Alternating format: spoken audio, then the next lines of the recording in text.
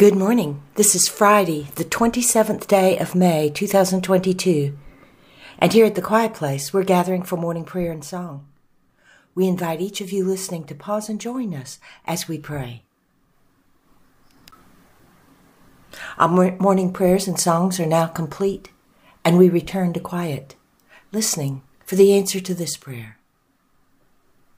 God, what is it you wish for us to know today? Be open and above board regarding what you are doing or what you are planning to do. Do not plot in the shadows. Do not conceive and give birth to ideas and plans in darkness. Throw open the doors, open the windows, come out into the light so that all might see what you are planning, what you are hoping to do, what you pray you might be. For that which you plan in shadow and darkness is tainted by the secrecy of it all.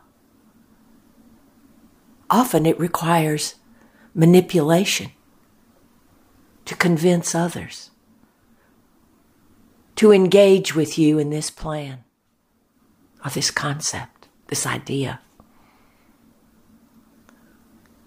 Let your thoughts be born in the light.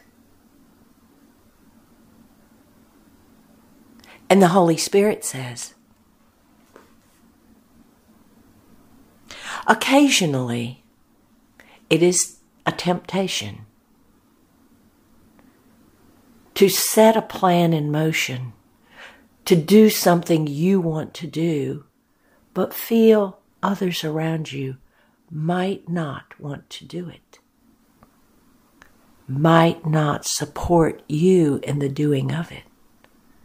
Therefore, you continue in the shadow or darkness, putting together these things, these thoughts, these words, these actions, until it is time.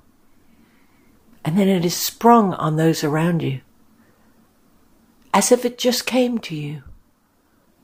Well, all along, you have been constructing it in the shadows. The sign will be that when God asks thee to do something, to accomplish something,